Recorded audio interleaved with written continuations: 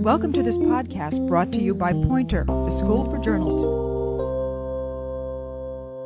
This is Roy Peter Clark, author of the book Writing Tools, 50 Essential Strategies for Every Writer.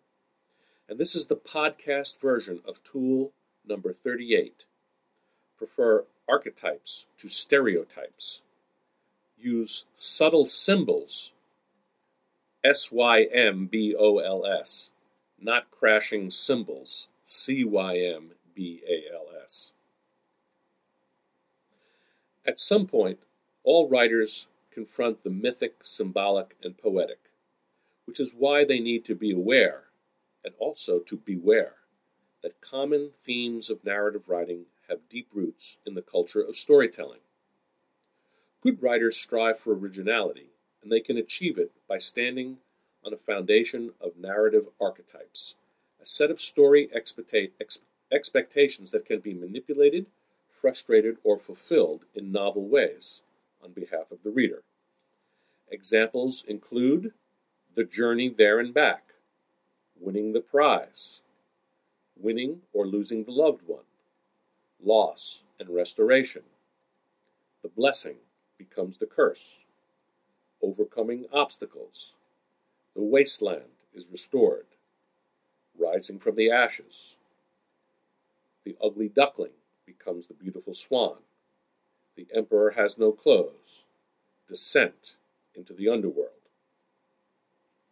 My high school English teacher, Father Bernard Horst, taught me two important lessons about such archetypes.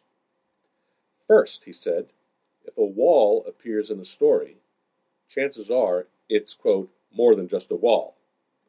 But he was quick to add, when it comes to powerful writing, a symbol, SYMBOL, need not be a symbol, CYMBAL.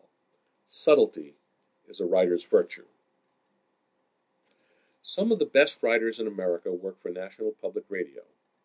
The stories they tell, making use of natural sound, open a world to listeners, a world both fresh and distinctive, yet often informed by narrative archetypes. Reporter Margot Adler admitted as much when she revealed to me that her feature story on New York homeless people living in subway tunnels borrowed from her understanding of myths in which the hero descends into the underworld. More recently, NPR reported the story of an autistic boy, Matt Savage, who had become, at age 9, an accomplished jazz musician.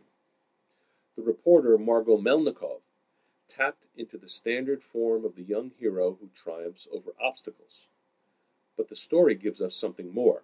Quote, until recently, Matt Savage could not stand to hear music and most other sounds. Unquote. Intensive auditory therapy turns the boy's neurological curse into a blessing, unleashing a passion for music expressed in jazz. We use archetypes, but should not let them use us. Consider, as a cautionary tale, argues my friend Tom French, the reporting on the dangers to women of silicone breast implants. Study after study confirms the medical safety of this procedure, yet the culture refuses to accept it. Why? Perhaps it arises from the archetype that vanity should be punished, or that evil corporations are willing to profit from poisoning women's bodies. So, use archetypes. Don't let them use you. And there you have tool number 38. Prefer archetypes to stereotypes.